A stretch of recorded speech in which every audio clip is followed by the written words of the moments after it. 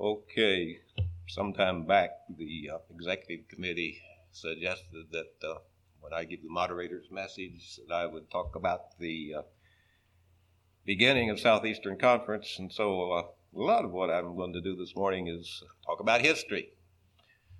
After a little bit, John's going to actually put my notes up there on the wall, and you can just follow along. A good bit of it is just sort of like an article anyway, so anyway. Maybe, John, go ahead and hold off for a little bit till I tell you some parts. I want to preach a little first. Let's put it that way.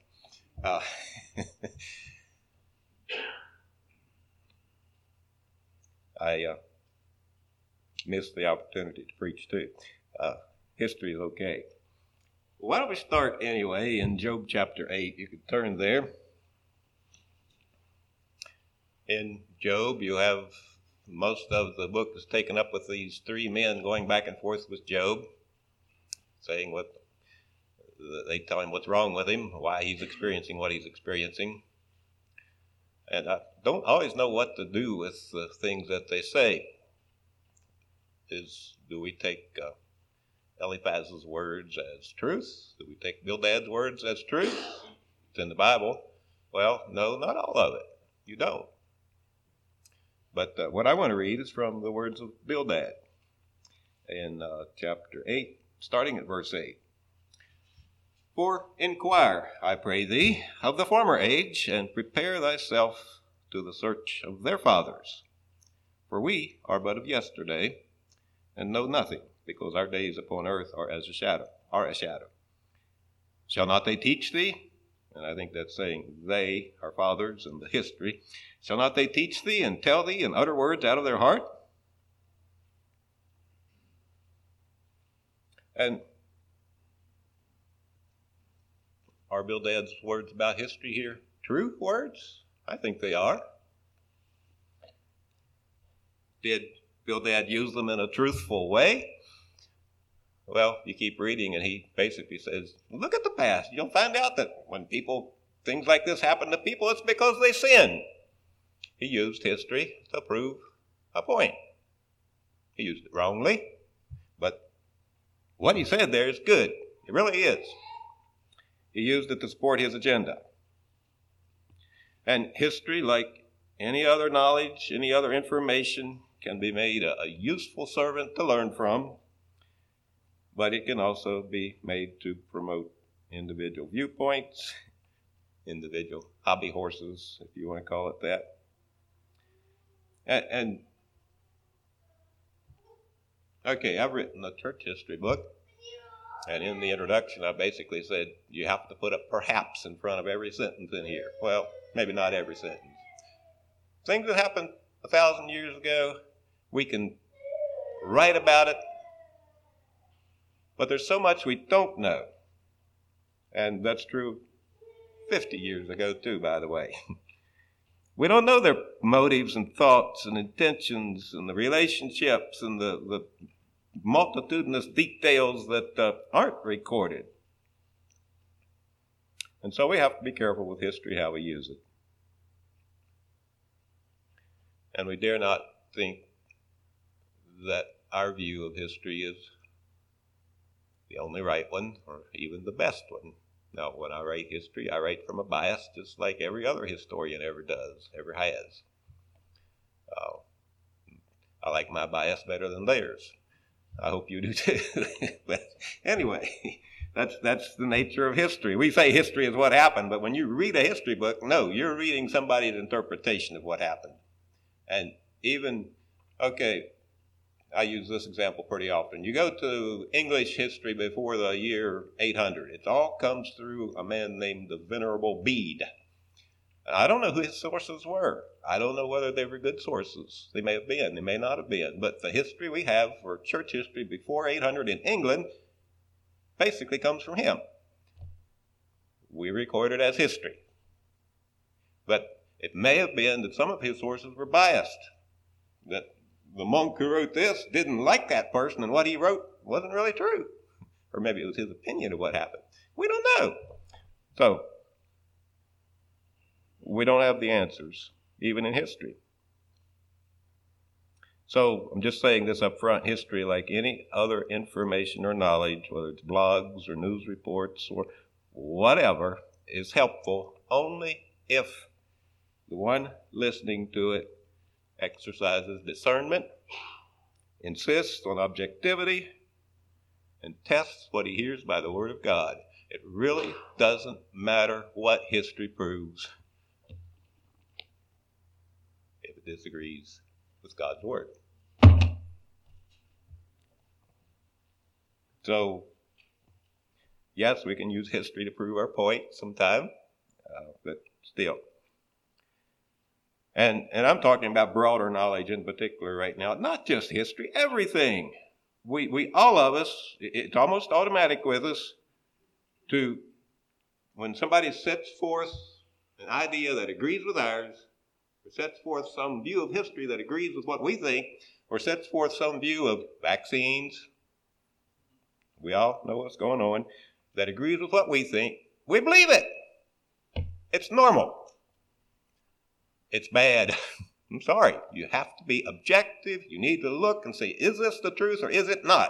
And if you don't, you're going to be deceived, whether it's vaccines, whether it's the doctrine, whatever it is. We've got to look at the truth. And, okay, can you go to this and say vaccines are right or wrong? No. Where are you going to go? Well, there are proven,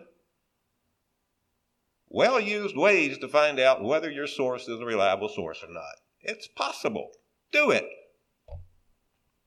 We need to be finding out the truth, not just what somebody says. And it doesn't matter if somebody got the vaccine last week and now they're dead. They also got up that morning and drank a cup of coffee and now they're dead. Big whoop. I mean, it happens. People die. Sorry, I just hear some of these things and they to prove something, and I'm saying, come on, people. We need to be objective. We need to look at it and find out what's true. Okay. Proverbs 18:17 says, he that is first in his own cause seems just, but his neighbor comes and searches him. And we've all experienced that. All of us who are leaders, somebody comes to us and they tell us how badly somebody treated them. And it sounds bad until we go talk to him and hear his side. And all of a sudden, things look a whole lot different. You ever notice? If you didn't, you will find it out. There's two sides to that story. And so Proverbs, a few verses before that, says, he that answereth a matter before he heareth it, it's a folly and shame to him. Okay. Truth is never completed in this life. And I'll have to try to tell you what I mean by that. We know thy word is truth. How many of you have learned all the truth that this book contains? How many of you are willing to admit that probably some of what you consider as truth needs some adjustment yet? I'm pretty sure it does.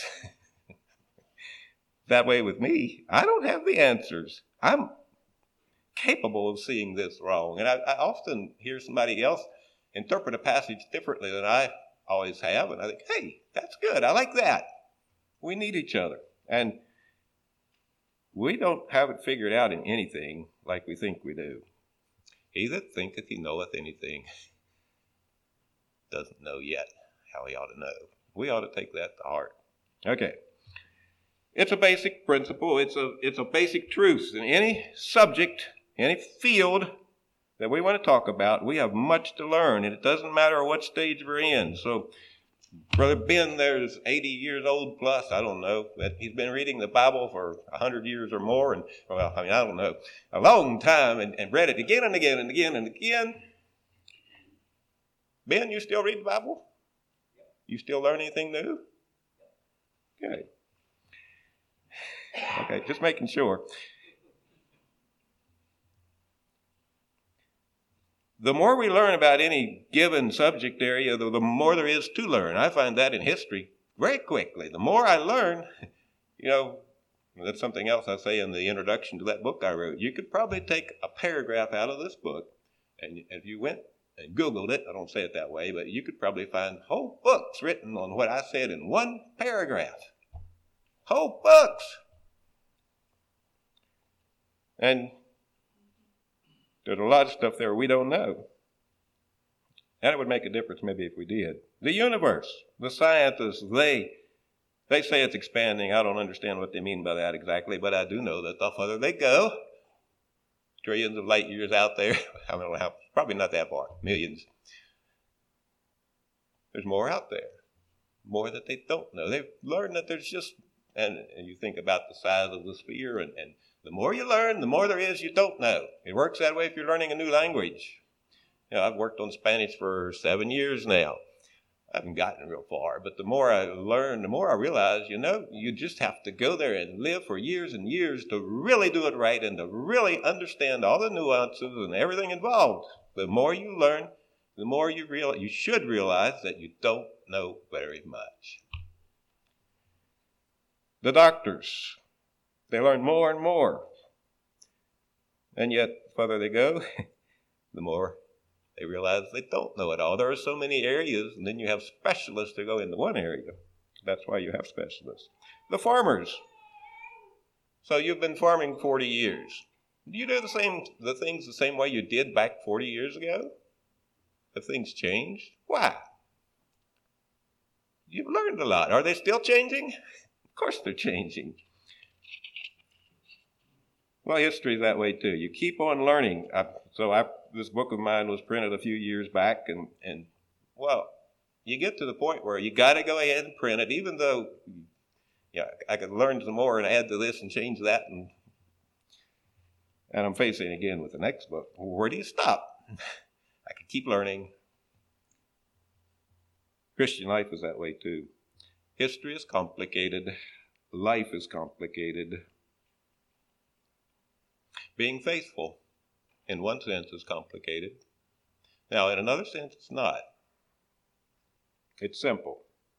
It's not a matter of holding a line. It's a matter of holding to the head. Now, keeping a church faithful, yes, there's a place to hold the line and all of that. But we need a single, simple guide, the living Word of God, as revealed in the written Word of God. And if our focus is on Him, if our heart is set on Him, individually, together, then we've got something simple, a foundation we can build on. Oh, we're going to face the complications. So we spent 2 hours yesterday round and around and around and around. Well, we needed to do that, much as some of us get tired of it. Okay, especially the moderator when he can't quite figure out how to bring it to a close. But anyway. But Isaiah 8:20 still applies to the law and to the testimony. If they speak not according to this word, it is because there is no light in them. Not the old law, the new law of liberty, the law of love, the royal law. The Lord Jesus, His words, the words of the apostles, the teachings of the New Testament. All right. Enough philosophizing. Let's go ahead. Brother John, you can throw up there you can kind of follow along if you like. So we go back to the first Mennonite immigrants who came to America, came to Germantown in 1683. Those are the first who came and stayed. They came from what we would call Germany, Palatinate, that area. After 1700, a major migration of Mennonites and other Germans to Pennsylvania began. They continued a number of decades into the 1700s. A lot of them settled in Lancaster County. Mennonites in Lancaster County began to become well-to-do. They loved that land, and they farmed it, and they got richer and so on.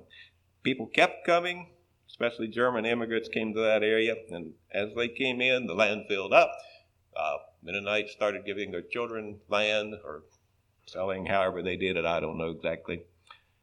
And they started moving on to regions beyond. They didn't all fit in Lancaster County anymore. Some went west, some went north, some came to the Shenandoah Valley. They were here by the 1720s, probably a little earlier. They clung to their German language.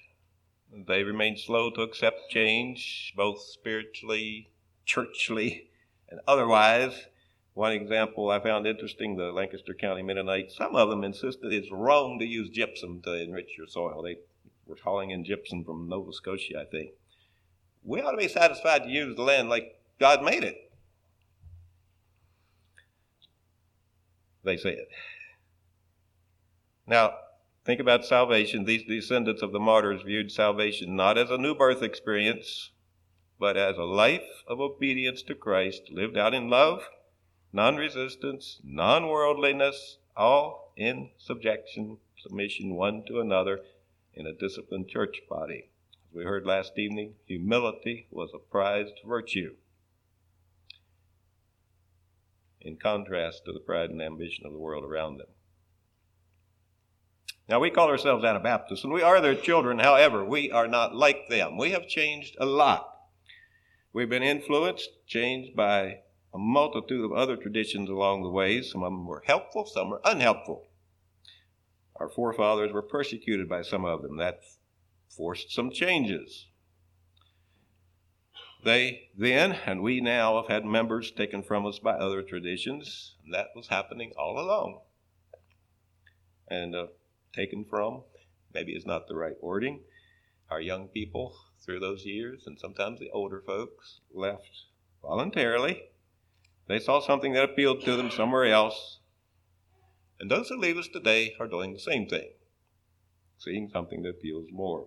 Why has that happened? One reason, one only, not all of it, is that the old cross-bearing faith, and you can just follow along. I'm going to read this. The faith that requires submission to the brotherhood, that renounces self to the point of submitting meekly to one another and the body, and to consciously choosing not to be angry or combative or retaliatory in words, and to reject even thinking judgmental thoughts about another, to purposely climb down the ladder into humility instead of up the ladder of financial worldly success or social acceptance, to allow oneself to be looked upon as backward and ignorant by one's neighbors, to be cursed and misunderstood for not having and expressing opinions on the political issues of the day, which to our evangelical neighbors are so clearly right and wrong.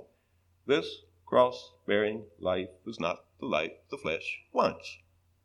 Just doesn't come normal to the flesh. And the evangelicals around them in their day, those around us in ours, offer a much more flesh-pleasing Christianity. That's not the whole story. Some Mennonites failed to pass on to their children that spiritual understanding of life, about humility and climbing down the ladder and so forth. Some children who grew up in it failed to maintain it. You have different kinds of results there. Some became staid and tradition bound. Some churches just grew within themselves, and the Ordnung became the gospel. Some simply said, not for me, I'm out of here. They wanted to live their own lives, and they did so. Some looked at those that were gathering into the Ordnung and making that their life and said, we want nothing of that. Look at these wonderful Protestant pietistic neighbors out there. They heard their exciting conversion stories. They loved to tell their testimonies. And said, yep, that's for me. That's the gospel. And of course, some of the Mennonite leaders did not really realize the need for the change and growth in their churches. And they weren't all dead. Really, they weren't. Some historians paint them as pretty much dead in that time. But congregational life waxed and waned then, just like it does now. And the broader church did too, somewhat. So, come on down to Virginia Conference in the 1900s. One move that influenced the whole Mennonite church and eventually morphed into evangelicalism, I think we could say, is fundamentalism. The college here was started right in the middle of all of that. It was designed to be a bastion of conservatism and Mennonite fundamentalism. And you go back and look at the history and the pictures, it looked like it got off to a good start. But in the parentheses, thinking about college, education is just another one of those ladders that we can tend to climb right up out of the Christ-pleasing life, the self-denying life. And we've seen some of the results of that too. The drift kept on, and I call the drift the tendency to forget the humility, to forsake the downward ladder of following Jesus in submission and meekness, and to begin climbing the world's ladders upward instead. That's the drift. It kept on through the 1900s. I mentioned in the next paragraph some of the great changes in American society that affected us along the way. The Industrial Revolution, the Manufacturing Revolution changed everybody's lifestyle. Made available products, it made available leisure time that would have once been enjoyed only by the wealthy, though Mennonites who'd settled for a while were often getting wealthy. There's the story in John L. Ruth's book about the man who wrote about coming along the pike there in Lancaster County, and he could see the evolution of the Mennonites. The old original log cabin was still there, probably used as a shed or something now. Next to it was the white frame house. Next to it was the bigger, better sandstone mansion. They didn't all go that way. They were climbing the ladder. And so all this change in the late 1700s and through the 1800s, manufactured textiles and clothing, this is just one example, made it easy, less expensive to look and live like everybody else. No one wore homespun anymore. Who ever heard of that? You know what homespun was? Stuff they spun at home, and that's not done anymore. You go to the store and buy it, and it's ready made, and it looks just like everyone else. And the Mennonites had never quite done that before. The old farming as a way of family life gave way to Dad going to work. That in turn led to many opportunities to climb ladders other than spiritual ones. So, by the 1950s, Virginia Conference was seeing more signs of society, worldliness creeping into the church. Virginia Conference encompassed Virginia and some broader areas too, but you had the northern district in the south, the north, the lower district they called it originally, the middle district, which the line ran across at Mount Clinton Pike, and then am I getting this right? The southern district was Waynesboro, that area. I'm not sure exactly where the line was drawn there. A large section of the middle district was, for whatever reason, I'm not sure I can say all of that right now, was more conservative than much of Virginia Conference, and they were getting concerned about the worldliness coming into the conference. In October 1963, and I don't have the records of how all that worked, the Executive Committee of Virginia Conference worked with the ordained men in Middle District to separate Middle District and separate the conservative part from the they made it into 3 districts. The conservative part became West Valley District, and they had a somewhat separate administration.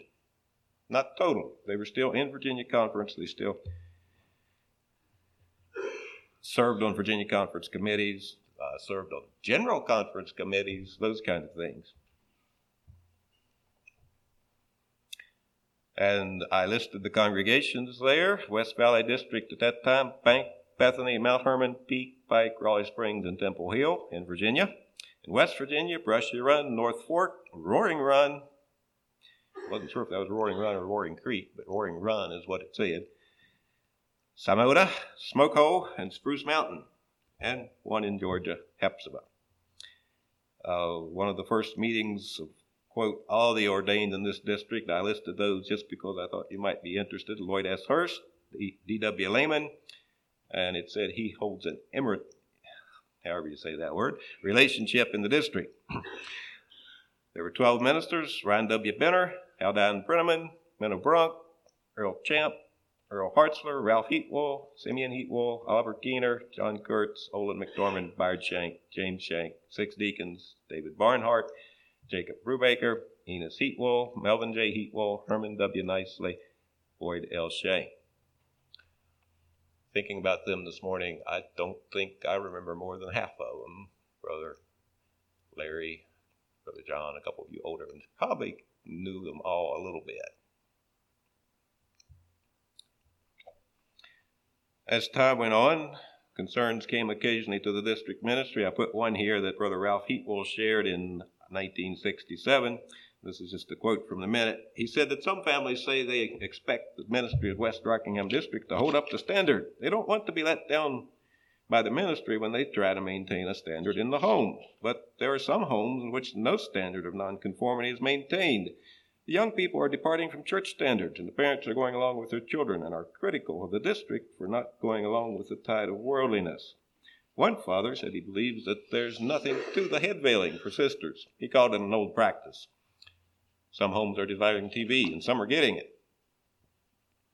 So those kind of things came over the years some.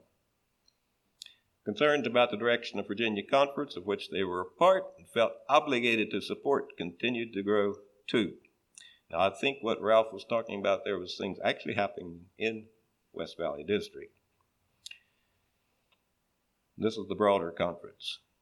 So on July 6, 1968, the West Valley District Ministry took this action with the 1968 sessions of Virginia Conference close at hand. It was expressed by a number of our brethren that we should present the conference a statement expressing our concerns and call attention to various deviations from the rules and discipline in the conference constituency. It was decided that our bishops, Lloyd Hurst and John Risser by this time now, and others that they select draw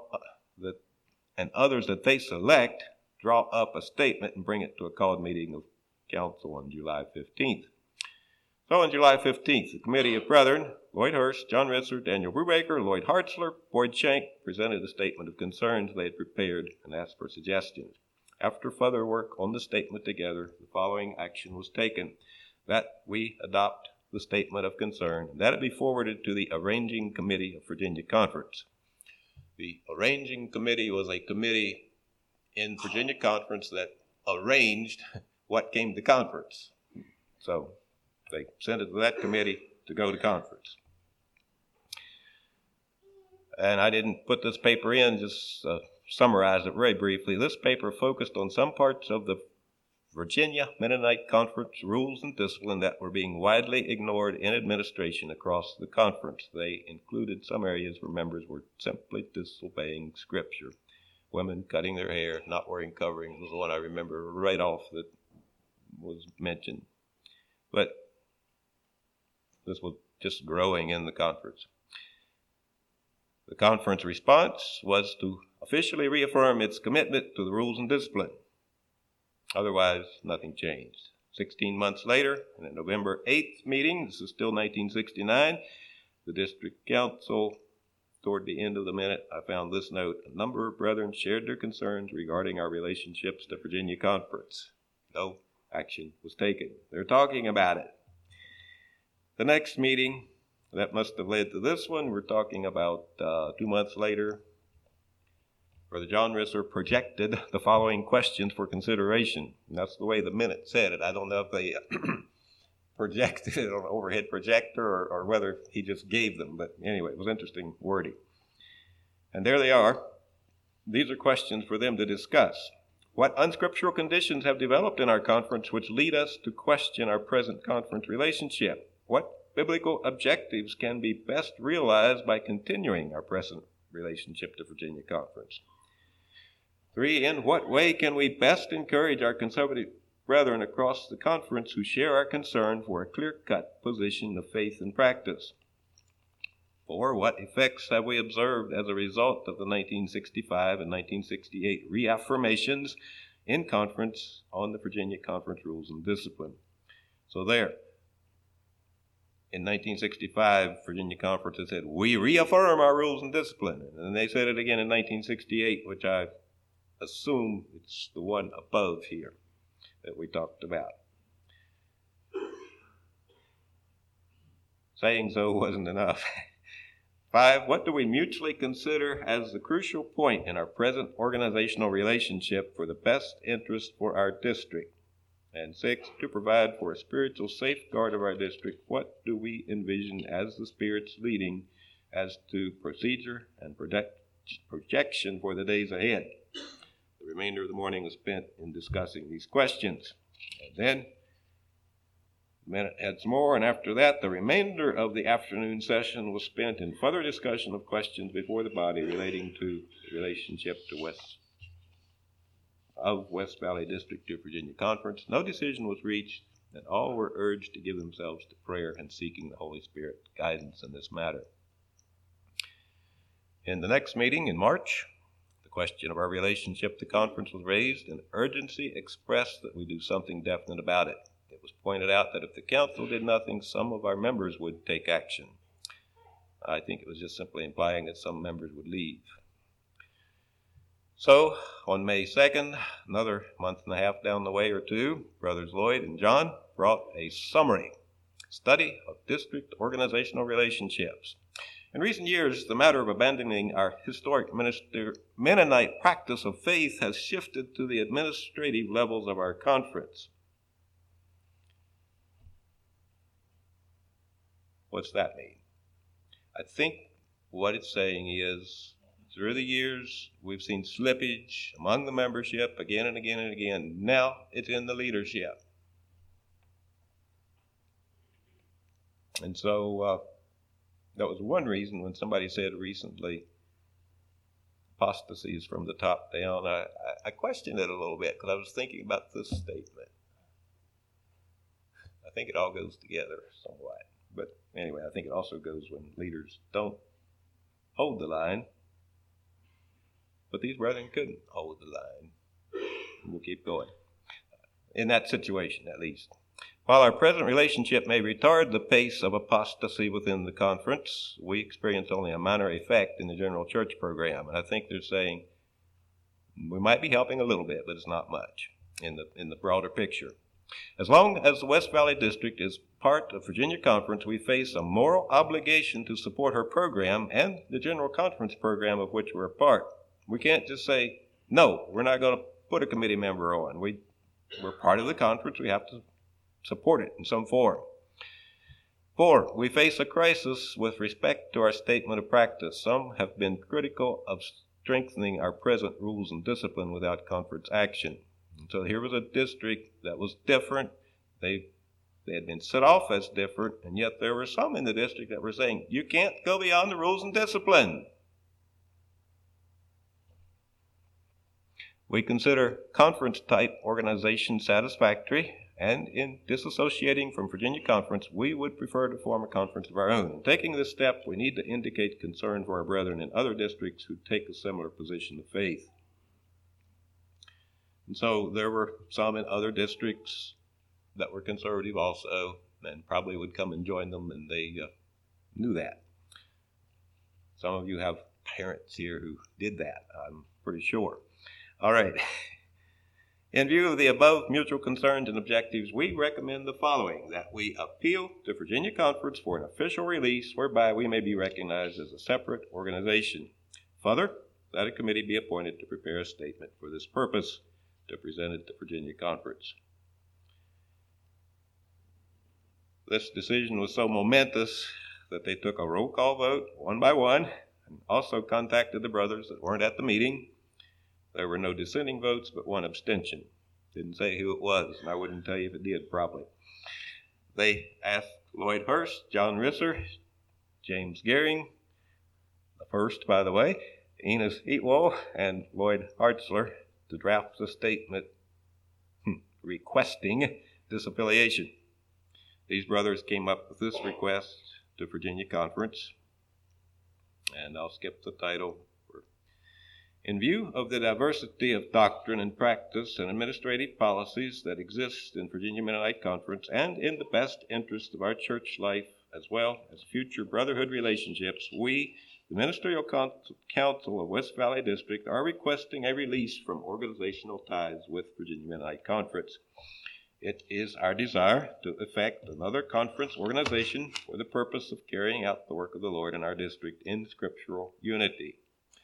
While organizational union with Virginia Mennonite Conference may no longer be mutually beneficial, We do recognize that the unity of all believers in Christ supersedes organizational relationships, and we are desirous of maintaining fraternal relations with brethren in Virginia Mennonite Conference. We appeal to our brethren in Virginia Mennonite Conference for an understanding consideration of our request and are hopeful for a considerate and positive response to the same West Valley Ministerial Council.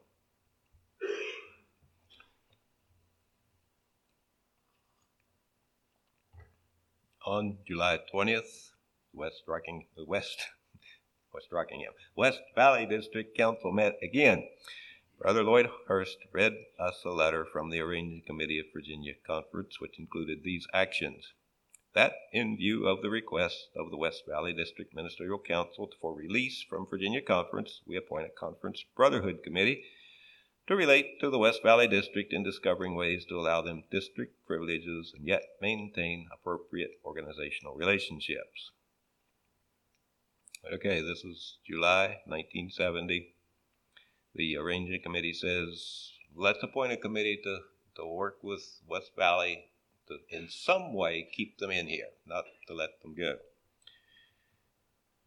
See if we can't come up with something. And that stretched on over the next year plus, some back and forth, and we'll see some of that here. I don't have everything. In addition, that we recommend the preceding action for the approval of West Valley Ministerial Council, with their reply being considered before finalizing the committee. We want them to speak to it before we move ahead with that. And so the council, however, this is the West Valley Council, still felt they should move ahead as planned. They took this action, moved that it is still our desire to effect another conference organization and that we are open to further negotiation with the Executive Committee or the Arranging Committee of Virginia Mennonite Conference. Second and carried. A month and a half later, apparently not much had happened. In the September 5th District Council, the minute says this: the status of our present relationship with Virginia Mennonite Conference, the situation within our district in this regard, and feasible future courses of action were discussed at length. Out of this discussion arose the following action. Move that we request our bishop brethren to present again our request for release to the Executive Committee of Virginia Conference. Carried. The matter of a membership meeting to clarify our position in relation to Virginia Conference was discussed, but no formal action was taken in this regard. On November 6, 1970, the entire West Valley District, except Ryan Benner, Brother Ryan by this time was in Virginia Mennonite home. I know that because in 69, maybe, my mom visited him there with a tape recorder to get information to write a book, and I remember maybe not patiently waiting. I was 9 years old for her to get done. But anyway, the entire West Virginia District Ministry met with the Executive Committee of Virginia Mennonite Conference. The Virginia Conference moderator, John R. Mumal, moderated part of the meeting. Brother Lloyd Hurst moderated part. They had a paper prepared by the Executive Committee entitled Basis of Conversation with West Valley District Council and Executive Committee of Conference. It contained 11 observations from West Valley District's perspective and 10 from Virginia Mennonite Conference perspective. And I think they actually worked together on that. It ended with 4 questions from the Executive Committee about possible directions. The first 3 had to do with some way or other to keep this thing together. The fourth one suggested that if the separation did happen, that there be a meeting 5 years later between representatives of the two to see how things were going and talk about it. Brother James Gehring, secretary, says in a minute that the discussion was lively and frank with broad participation and was held in a brotherly spirit. You ever been in that kind of a meeting? The West Virginia Ministerial Council, West Valley. If I say the wrong thing, just think the right thing. The West Valley District Ministerial Council met the next day and assigned a committee of 7 to answer those 4 questions on behalf of the district. Daniel Brubaker, Sanford Shank, Lloyd Hurst, John Risser, James Gehring, Enos Heatwell, Lloyd Hartzler. The committee drafted a response to the questions. They insisted that a separation would be the best way to remedy the situation. In response to the 4th question, they said we would declare ourselves open to a future meeting on a fraternal basis of representative groups from both conferences. it never happened. I guess it kind of became a moot matter after a few years. Neither one was interested anymore, I expect. In the meantime, in March, a group of about 45 people, most or many of them members of West Valley District who disagreed with the ministry's desire to disaffiliate, met with the Executive Committee of Virginia Conference. They told the Executive Committee that the number of those not in favor of separating in Middle District was quite large. This led the Executive Committee to ask the West Valley District for an opportunity to have a public meeting with all district members to present the Executive Committee's viewpoints on the matter. We have one brother here who was at that meeting. He was 22 at the time, went along with his parents. You can figure out who that was later. The Arranging Committee of Virginia Conference called a special session to deal with the Wait a minute. I think I skipped something. All right, the West Valley District Ministry felt such a meeting held too many possibilities for great misunderstandings and hard feelings, proposed a less formal way that representatives of Virginia Conference and the district set a day for those members who cared to meet with them jointly. I don't think that ever happened. I'm not positive. This is what apparently led to the announcement that was made from the Virginia Mennonite Conference Executive Committee in the West Valley in all congregations, basically reassuring them that the members' concerns were being heard, that all members would be able to make an informed choice, and that all members would have the opportunity to share their wishes and concerns in due time. So, Virginia Conference wanted to make sure they'd heard from these dissatisfied people or whatever that didn't want to go with the new conference, and there were concerns that needed to be addressed. They did. But they had this announcement made to try to help smooth that and let them know they would be heard. And they were. The Arranging Committee of Virginia Conference called a special session to deal with the West Valley. This is a special session of Virginia Conference to deal with the West Valley request for disaffiliation. It met on Friday afternoon and evening, May 7th, 1971. The meeting lasted a long time, and nothing happened. They did actually have a couple pages recommendation that they worked with that did include releasing West Valley District, but they did not do it at that meeting. I would imagine. I expect, yeah. I wasn't there. I figured. Okay. John's a little older than some of us. And he was around, and he was paying attention. All right. In the July 1971 regular session of the Virginia Mennonite Conference acted to begin the process. All right, 1971, it didn't become official till 1972. 1 year later, there's lots of things happening in there, and we'll notice a few. The conference acted to begin the process of allowing the West Valley District to disassociate. It authorized the Executive Committee to work with the Ministry of West Valley District to ascertain the wishes of individual members regarding their church membership and property equities. In November, the West Valley District appointed a steering committee to function during the interim until the new conference is officially organized. It needed somebody to give all this guidance from their side, how to put it all together, which committee shall then be the Executive Committee of Conference. So once Southeastern was formed, Moderator Lloyd Hurst, Assistant Moderator John Risser, Treasurer Enos Heatwell, Secretary James Gearing, fifth member James Shank became the Executive Committee. At that meeting in November, the West Valley District Ministry narrowed down to two the options for the name of the new conference: the Berea Mennonite Conference and the Southeastern Mennonite Conference.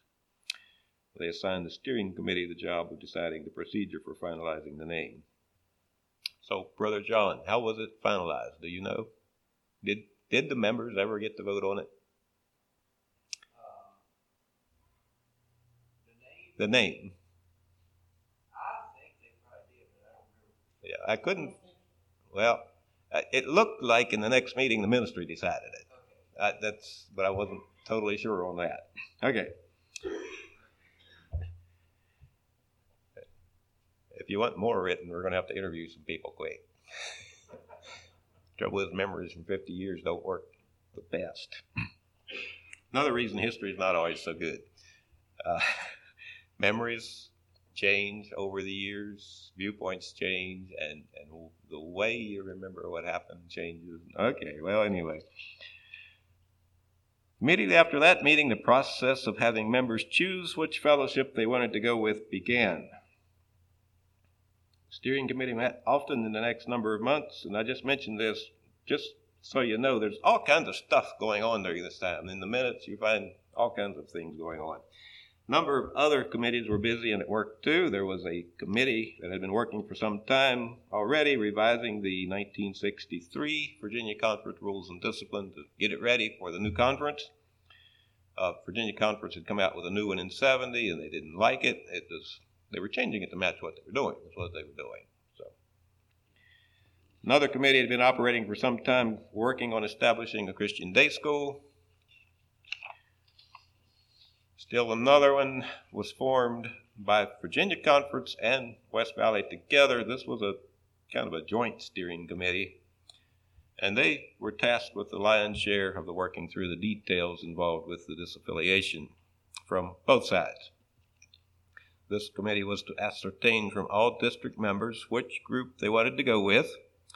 It planned 4 area meetings to explain what Southeastern was wanting to do and be, and as well as what Virginia Conference planned for those that didn't go along, so that all that was clear. At the end of the meetings, every member was given a simple questionnaire to return later to the joint committee. It contained a brief, hardly an explanation. It had 2 check boxes. One said, I want to be part of the new Southeastern Conference. The other said, I want to retain my membership at Virginia Conference. The joint committee would follow up on those not returning questionnaires by a specific time. Both the conference and the district wanted to avoid having members just falling through the cracks and just leaving, that kind of thing. And there probably were a few that did. I don't have that record. John probably would know better than I would. But so by June, the target date for the joint committee to complete its work was June 1st, 1972. I'm not sure whether it was all done by then. After that, anybody that wanted to say, well, I want to change my mind and go to Southeastern after all, would need a church letter, or if they said I wanted to come stay in Virginia and they'd already said otherwise, they needed a church letter. So, by June 30th, 1972, those who chose to go with Southeastern numbered 559. Those choosing to go with Virginia Mennonite Conference numbered 109. Each ordained brother who wanted to go with Southeastern was asked to send a letter stating their intent to the Virginia Mennonite Conference. 34 brothers did so. And so the district had grown in those years.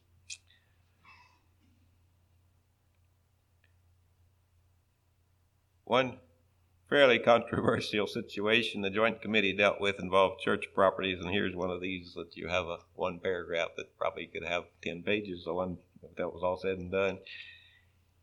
The group not going with Southeastern originally wanted the Bank Meeting House. It was built in 1964. This was 1970. The West Valley District offered the Peak instead. That didn't work. They didn't feel they should give up the bank. Their members had paid for building it. The negotiations continued. Virginia Mennonite Conference and the district eventually agreed that the new conference would pay $25,000. This was close to 13% of the total worth of the West Valley District church properties. Next statement is wrong as far as I can tell. I'm not sure where I got it. I got to thinking about that and went back and looked. A better statement there is it was about 1/3 of the value of the New Bank Church, or at least what Virginia Conference said the New Bank Church was worth. And 1/3 of the bank membership stayed with Virginia Conference. And so they had those two. Okay, and 13%. Okay, I'm getting confused. That's, yeah, no, I'm right. Okay, it was 13% of the, yeah, all right. the total number of members, if you look up there a few paragraphs above, it doesn't sync with that. It's more than 13% that stayed with Virginia. It's about 40. So anyway, that's what got me to wondering, is that a correct statement? It's a wrong statement. I know that. So anyway, a third of the bank membership stayed, and that was also figuring in on this price. It's about $25,000. It's relatively a third of 85, fairly relatively. It was also the value the executive committee placed on the Pike Church property when it assigned values for the district properties.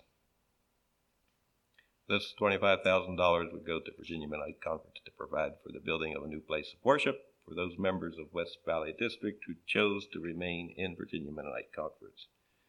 And they used it to help build the Dayton Mennonite Church. West Valley District in general felt that was too high, but felt like they should go ahead and pay it anyway. And the release from Virginia Conference became effective in July 1972. And I didn't go any further than that, but I think you'll find that the first annual session of Southeastern Mennonite Conference was about that time too. And we're in July this year, we'll be 50 years out. We're in our 51st annual session. I said this last evening, or yesterday, but I'll say it again, because the first annual session was at the beginning of year one. They should have called it 0, I guess. So 51 for us is actually at the end of 50 years.